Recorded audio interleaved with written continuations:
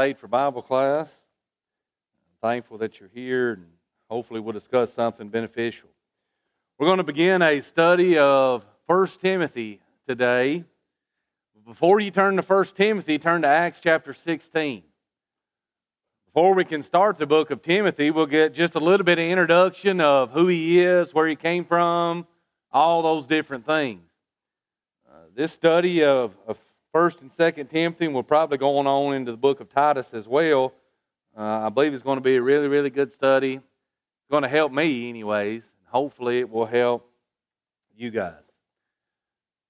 In Acts chapter 14, I know I told you 16, but I'm backing up a little. Acts chapter 14, Paul went on his first missionary journey, and he went to a place called Lystra. And in this place, apparently, we can decipher that he converted a young man named Timothy. In Acts chapter 16, we find out that he goes back there on another mission trip to visit, and here he's going to begin working with this young man named Timothy. And we're going to look at the first 3 verses, get a little background of who Timothy is before we actually go into a study of the book. Chapter 16 in the book of Acts. It says, "Then he came to Derbe and Lystra, and behold, a certain disciple was there named Timothy." We know that he'd already been converted because when he comes to Lystra, this certain disciple's there. Timothy's there. Like I said, odds are he was converted on the first missionary journey that Paul made to this place. It says, "Timothy, he is the son of a certain Jewish woman who believed." Who was his mother and his grandmother? What were their names?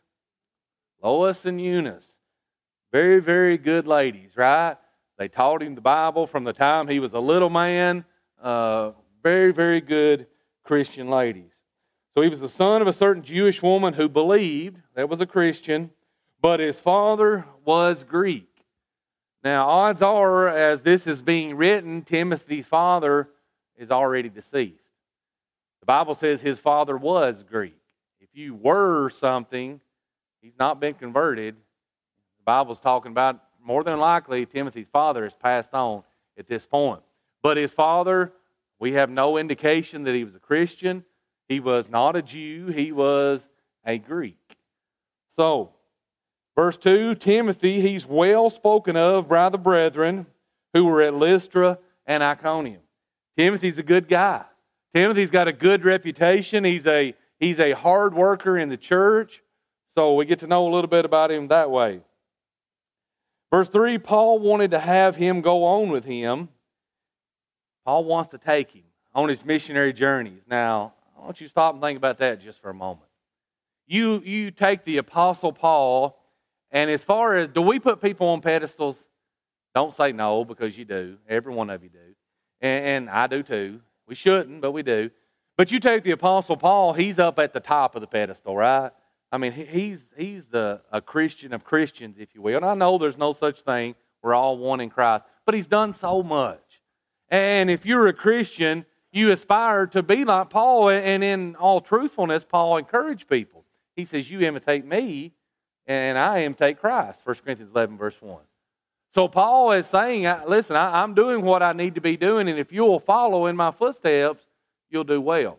You picture that you yourself have behaved yourself and you live your life in such a way that the Apostle Paul wants you to go on a mission trip with him. Now think about that just for a second. That's high praise, isn't it? That is high praise. See, I don't think Paul would just take just anyone with him. Paul is very serious about his mission. He's very serious about what he does, and he doesn't want distractions. In fact, he only wants people that's going to help him to convert more Christians. And he chooses Timothy. Now, to me, that's about as high praise as you can get on the face of this earth. Paul wanted to have him go on with him, and he took him and he circumcised him because of the Jews who were in that region, for they all knew that his father was Greek. And that's pretty much the end of what we know about Timothy. He's mentioned time and again throughout the book of Acts, but it's only mentioned as he is there. He's in a certain place. Why would Paul want to circumcise Timothy? Did circumcision have anything to do with Christianity? No, not in any shape, form, or fashion. Was it a requirement to be circumcised? No. But as Paul was traveling along, didn't he usually go to the synagogues when he got to a different place? So he goes into a new place, and he goes into the synagogue, and he's going to preach to Jews. Are you going to be more effective at talking to Jews if you have been circumcised? Yes. And that's just a matter of common sense, if you will.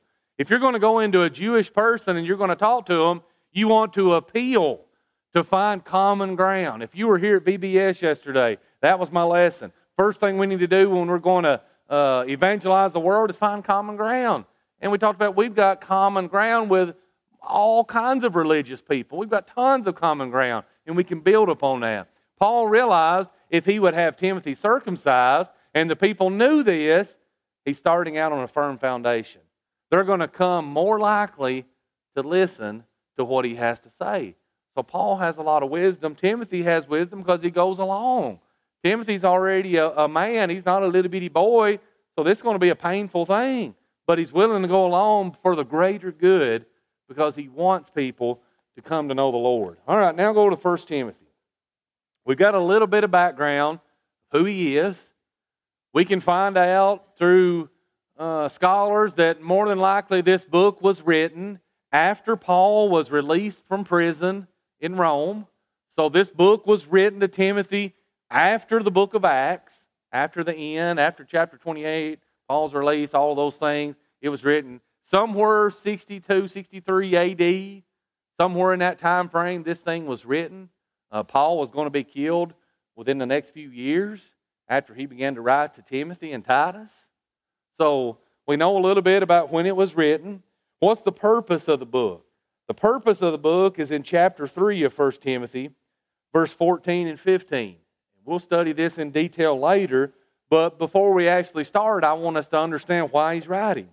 He says, "These things I write to you, though I hope to come to you shortly." Timothy, I'm hoping to get to come and see you. I really want to be there with you, but I need to write to you. Why? He says, "But if I am delayed, I write," this is the purpose of the book, "so that you may know how you ought to conduct yourself in the house of God, which is the church of the living God, the pillar and the ground of truth." He says the whole purpose of this book is to show you how to act like a Christian, to show you how to behave yourself as a servant of God, to show you how the house of God is to be set in order. And brethren, if Paul thought it so important that Timothy needed to know these things, I assure you that it's just as important that you and I know these things. You say, yeah, but this letter is written to Timothy. This is things he needed to know. What was Timothy going to do with the things Paul had written to him? He's going to share them with everybody else, right? Everybody else. In fact, in the second epistle, Paul told Timothy, "These things that I have preached or have taught you, you convey them on. You teach them unto other faithful people who in turn are able to teach others also." 2 Timothy 2:2. He says, the purpose of the gospel is you teach this person, and then they teach that person, and then they continue to teach that person, and this thing's going through multiple generations. So these things that Paul has written to Timothy, these things are still just as true for us today. We need to know these things just as bad today as ever before. We're going to learn a lot of different things. We're going to learn what qualifications are for elders and deacons. We're going to learn about just morality, how we as Christians are to behave ourselves, so many things. And you know, sometimes these are things that we take for granted. Sometimes these are things that we just forget. Sometimes some of these things, society has twisted our minds into believing that it's different than what Paul actually told Timothy to teach. And as we go along, we'll find out some of those things. And again, I believe it's going to be a really good study for all of us. So let's get into the book. We could talk about a lot more history, but I think the book will speak for itself. Verse 1, Paul, an apostle of Jesus Christ, by the commandment of God our Savior and the Lord Jesus Christ, our hope. He says to Timothy, a true son in the faith, grace, mercy, and peace from God our Father and Jesus Christ our Lord. Who wrote the book of Timothy? You know, some people, they argue that point even today. Paul says, I'm writing this thing. He says, Paul, an apostle, I'm writing this to Timothy. I have absolutely no question who wrote the book. Paul is the author. He introduces himself, I'm Paul the apostle. Did Timothy know that? Well, of course Timothy knew that. Why is he revealing that? Because he knows this book is going to be revealed unto people through the centuries, even to us today. Paul, he's an apostle. An apostle is a person who is a witness of the Lord, that actually see the Lord. And an apostle is someone that carries the authority and the power of Jesus. And Paul wants us to understand at the very outset of this letter, and anybody that might read it throughout the ages, that he is indeed that apostle. That he has the authority from God to charge Timothy and to charge us to do the very things that are found in this book. He wants us to understand that. He also wants us to understand that he is an apostle by the commandment of the Lord. You realize God intended for Paul to be an apostle?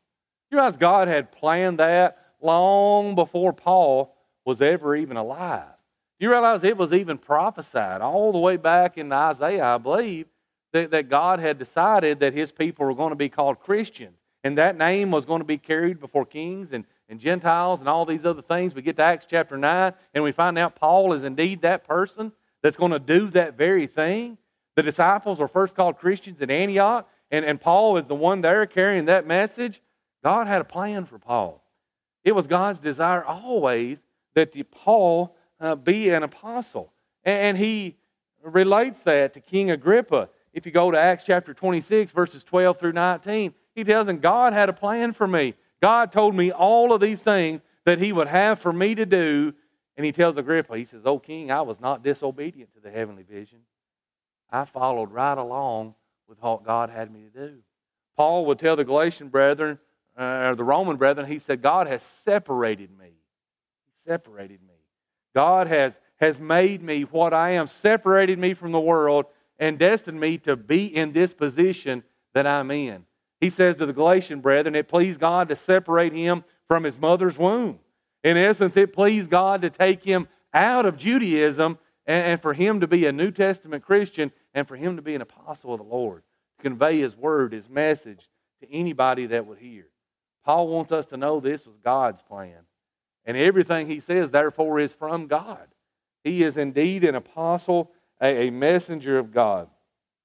He says it's from the commandment of God, our Savior. Normally when we think about Savior, who do we think about? Jesus, right? He's our Savior, but Paul here says he wants his writers to understand that God is our Savior. Where did the plan initiate? With God, right? God was responsible. I wrote down 3 things. God was responsible for the initiation. Jesus, I usually don't do the preacher thing where you do 3 letters that start the same thing, but I tried here. God is the initiator. Jesus is the one that implemented the plan, right? God had the plan. It's his eternal purpose. Jesus is the one that comes to earth, was made flesh. He implemented that plan for mankind. And the Holy Spirit is the one that integrated it. He's the one that put it all together after it was all gone. He's the one that reminded these apostles of everything Jesus had said. He's the one that revealed the Word of God so you and I can be Christians. Each member of the Godhead had a specific role that they had to carry out. And Paul wants us to understand that God is our Savior too. Each member of the Godhead had a specific role. And without, you take any one of them out, what happens? We're in trouble. We're in trouble and we don't have hope. We can't be a Christian. So he says, God is our Savior and the Lord Jesus Christ is our hope. Think about that. The reason you and I have hope is because Jesus resurrected from the dead. 1 Corinthians chapter 15, the whole chapter talks about it. In fact, Paul says in that chapter, if in this life only we have hope in Christ, we're of all men most miserable. We've got hope beyond the grave because he arose from the grave. Acts 4 verse 12, there's none other name given among men whereby we must be saved. He is our hope. In Ephesians 2 verse 12, the Bible says if we don't have Christ, we're aliens, we're strangers, and we have no hope. So indeed, Christ is our hope. You see, He fulfilled His part, His role in all of these things. Paul says, I'm writing this book to Timothy. Now, if you do much study in the religious world, you're going to find that people call the books 1st and 2nd Timothy and Titus pastoral epistles. In essence, they're saying the religious world says these are books that are written to pastors. Won't find the word. Won't find the word. Paul tells Timothy, you're a minister. He tells Timothy, you're a preacher. He doesn't give him a title. He simply says, I'm writing this book to Timothy. Does God give us titles in the church? If He did, that makes big I's and little U's, right? He doesn't do that. God, in fact, says you don't call any man what? Reverend? You don't call men by all of these specific names and put them in the... You don't do that. In fact, within the church, you and I are just brethren. And when we're just brethren, we're on equal footing. You see, in fact, in the parable that's talked about, the man that come in at the 3rd hour of the day, and the 6th hour of the day, 9th hour of the day, and 11th hour of the day, they got paid the same thing. In essence, what does it mean? They're all just Christians. Doesn't matter if you've been one 50 years, if you've been one 5 minutes, you're a Christian. You see, in Christ, there's neither male nor female, bond nor free, none of that. Doesn't matter.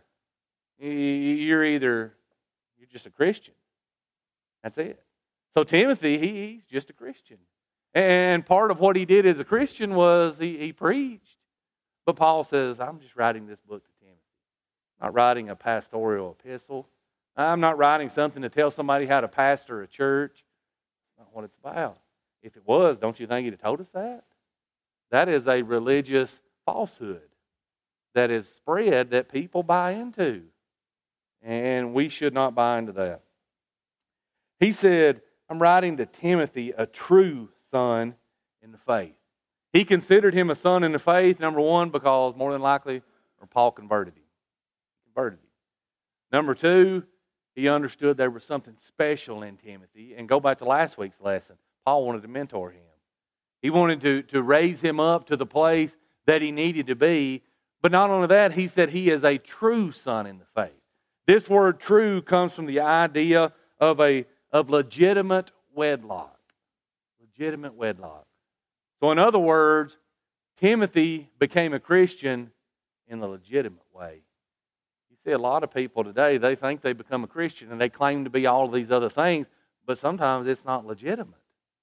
And the only way we can be a true child of God is exactly the way the Scriptures tells us. We can't pick and choose. We can't decide what we want to do, and Paul is telling us that Timothy's a true son in the faith. He is a Christian in the right way. He tells Timothy a greeting, grace, mercy, and peace. Again, we could go through and we could talk, but we understand that. It's just a way of being kind and compassionate. Paul says, Timothy, I hope you have grace, mercy, and peace. And you get that from God, our Father, and Jesus Christ, our Lord. All right, let's get into verse 3, into the meat of the book. Paul has a charge for Timothy. There's some things that he's going to have to do that's going to be very, very difficult. And we're going to see what those are. He says, as I urged you when I went into Macedonia, he says, remain in Ephesus, that you may charge some that they teach no other doctrine. This is something Paul had told Timothy before. He says, I've already urged you of this before, but he says, I want to remind you, I'm going to charge you to do this. If somebody charges you to do something, is that a suggestion? Is that if it's all right with you, if you got time, that's not what it means, is it? It means, in essence, Paul's telling Timothy, I'm commanding you to do this. This is your job. This is your job as a Christian, as someone that is willing and able to stand before people. He says, you have got to exert courage. Timothy, you have got to be a fearless Christian. Now, was Timothy Timothy an older man? No. Timothy's a young man, right? And as a young man, that would be more difficult, right? Those of you guys that are older, is it a little easier now to be more bold and fearless than it was maybe when you were in your 20s? Yeah, it's a lot easier as you get older and you learn more and you grow and you mature. But Timothy's not going to be given that option. In fact, Paul's going to remind him in the second epistle. He says, God's not giving you a spirit of fear, but a spirit of power. Maybe Timothy was a little bit timid. Maybe he was, a little bit afraid. And would you be? Would you be if somebody come down, an apostle Paul come to you and says, listen, I'm charging you. You got to go stand up for the gospel. These people that are teaching things that are not right, you got to stand up to them. And you got to tell them what's right and what's wrong. That's tough, isn't it? How many of us today, if we were given that very command to go to this place and do that very thing, how many of us are just eager and willing to go? We're probably going to be a little bit like Moses, aren't we? Oh, Lord, you don't understand. I can't do that. You got to get somebody else. Jeremiah, oh, Lord, I can't. Nobody's going to listen to me. You got to get somebody else. Timothy didn't have a choice. Paul said, Timothy, this is what you're going to do. He says, I'm going to charge you that you be bold and you teach them that they teach no other doctrine. And I want you to notice, he says, you remain in Ephesus. Well, we're not going to focus a whole lot on the places, just enough to maybe get our minds around it. Paul had spent a significant amount of time in Ephesus. And I believe it's 3 years that he'd spent there. And he says, day and night I warned you about things that were going to happen. He says in Acts chapter 20, verse 27, Paul speaking, he said, I've not shunned to declare unto you the whole counsel of God. I've told you everything that you need to know. Therefore, verse 28, take heed to yourselves. He's speaking to those Ephesian elders. Take heed to yourselves and the church over which the Holy Ghost hath made you overseers. He says, you elders, you got to realize, you got to take heed. You got to watch yourselves. You've got to guard yourself. Why? Because he says, verse 29, after my departing, there's going to be some wolves come in. There's going to be some wolves. And they're not going to spare the flock. They're going to teach things that are not right. You've got to understand, I'm paraphrasing. They're going to twist things. They're going to teach other doctrines. They're going to pull people away. And he's telling these elders, you guys got to stay on top of this.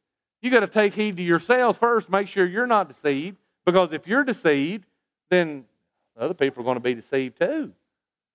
So apparently this has happened. Paul warned them. He says, I warned you and I warned you, I warned you. Well, apparently it's happened. And it's to the point that Paul tells Timothy, you got to stay there. You got to stay there and you got to get on to these people. You got to teach them that they can't teach other doctrine. What do you mean by other doctrine? Well, in Galatians chapter 1, verse 6, Paul said, I marvel that you are so soon removed from the gospel to another gospel. He says, I am amazed that I came to you, I preached the gospel, I laid it out masterfully, you accepted it, you obeyed it, you became a Christian, you're living as a Christian. He says, but I marvel that you're so soon removed from it to another gospel. He says, but it's not another gospel. He said, it's a perversion. Is that still happening today? Are people so soon removed to another gospel? Yeah. Because you see, the world's pulling at them. Satan is good at what he does. 2 Corinthians 4:4, the God of this world, he still blinds the hearts and minds of people. Just like he was doing all the way back in the mid-60s AD. He knows what he's doing. He knows how to get people. So Paul said in Galatians 1, he says, I marvel you're so soon removed. And then he goes on to warn them. He says, though we or an angel from heaven preach any other gospel than that which you have heard, he says, let him be accursed. He said, I don't care who it is. I don't care how high regard you hold this person.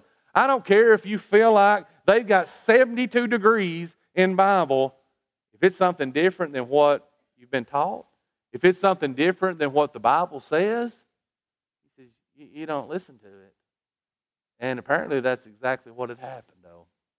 Something else had been taught. And the people just, they bought in. It sounded good. It felt good. They liked it. And even people today, they say, well, how do you know that we can actually know what the real gospel is? How do you know that we can know what the proper doctrine is? Jesus said in John 8, verse 32, you can know the truth, and the truth can make you free. If we can't know what is right and wrong, then Jesus Christ lied. What he said, right? You know the truth, and it'll make you free. Paul's telling Timothy, these people, they can know. They've chosen to turn elsewhere. They've chosen to listen to other people. Timothy, you've got to do something about it. Church, today, we've got to do something about it. We talked about this just this past Sunday night. We've got to be a person that's willing to stand up and speak out. If somebody's teaching something that's not right, we've got to be bold enough to call them out on it. In essence, that's exactly what Paul's telling Timothy. When you hear these things, when you find out these things, stand up. Stand up and teach what is right. That doesn't mean you bash the people and you belittle them and all those things. In essence, it means I love them. When you are bringing somebody back to where they need to be, it's not because you think you're better than them, you think you're smarter than them. In essence, it should be because you love them and you want them to go to heaven. If another gospel is going to get you in trouble, does anybody want that for people they love? Do you want somebody you love to be lost? No. So in essence, when we try to bring them back to where they need to be, it's because we want them to be right with God. That is showing the ultimate love for someone. We'll try to get one more verse. All right. He says, verse 4, he says, nor give heed to fables and endless genealogies which cause disputes rather than godly edification which is in faith. He says some people have bought into other doctrines. You know, they're twisting scriptures, they're doing all these things. He says, but some people have just bought into fables. What's a fable? Fairy tale? People still spread fairy tales today, making up things that's not even found in the Bible anywhere, but they dreamed it up, and it sounded good to them, so they teach it. The people buy into it. What about Charles Darwin? What did he teach? What was that word? Evolution. Is that a fairy tale? That is a fairy tale. Have people bought into that garbage? It's been taught in our schools every day, schools in session. It's been taught every time our children turn on any kind of cartoon that has anything to do with a dinosaur or a caveman or anything. It's taught everywhere that we go. It's a fairy tale. People bought into it. Paul told Timothy, he says, you got to put an end to these fairy tales. You got to make sure people are grounded upon the truth. He says, not only that, what about endless genealogies? To a Jew, genealogy was important, right? Their lineage was, to them, that was just it. They wanted to know what tribe they were from, and they got to trace that back to Abraham, all of those things. Let me ask you something. What happened to all those records when the Romans came into Jerusalem? Anybody know? They're gone. They destroyed it all. They burned it to the ground. So once all of that is gone, what happens? Well, I can't trace where I came from. So at this time, there's endless genealogies. They don't know where they came from, but they're going through and they're trying to talk about things and teach things that you can't get an answer to. Do we still do that today? How many times do you think there have been classes on what Paul's thorn in the flesh is? Does anybody know? Doesn't make a hill of beans difference, does it? See, sometimes what we do is we take these little things that really don't matter. And sometimes we strain a gnat and swallow a camel. You know what Jesus says? Sometimes we take things that we can't ever know, but we want to spend an immense amount of time trying to figure out when ultimately it doesn't matter anyways. It doesn't matter. Did it matter whose genealogy these people were from? No. Didn't make them any more or less of a Christian. Didn't matter. So they could spend all kind of time trying to trace back to Abraham when ultimately Paul tells Timothy, you got to teach people that doesn't matter. That's not going to help you in your life. He says those types of things, all they do is they cause disputes. A dispute is an argument. Church members, What causes more problems within the church? Is it just doctrinal, down to the basic nitty-gritty issues, or is it opinions? If I ask the elders, which one is it? Opinions. Opinions is what causes problems. And in essence, Paul's telling Timothy, you got to stop that. You got to stop all these opinions. You got to stop all these arguments about things that doesn't matter. And you and I today, church, we've got to realize that. There are things that are of utmost importance that we need to focus on. And those things are not. You're going to hear me say, don't know and it doesn't matter. I spoke at a VBS last week and a guy come up to me after church and he said, you know my favorite thing about you? And I'm thinking, I don't know. He says, you're not afraid to say you don't know and it doesn't matter. And I'm still going to say that. We'll finish this next week. I appreciate your attention.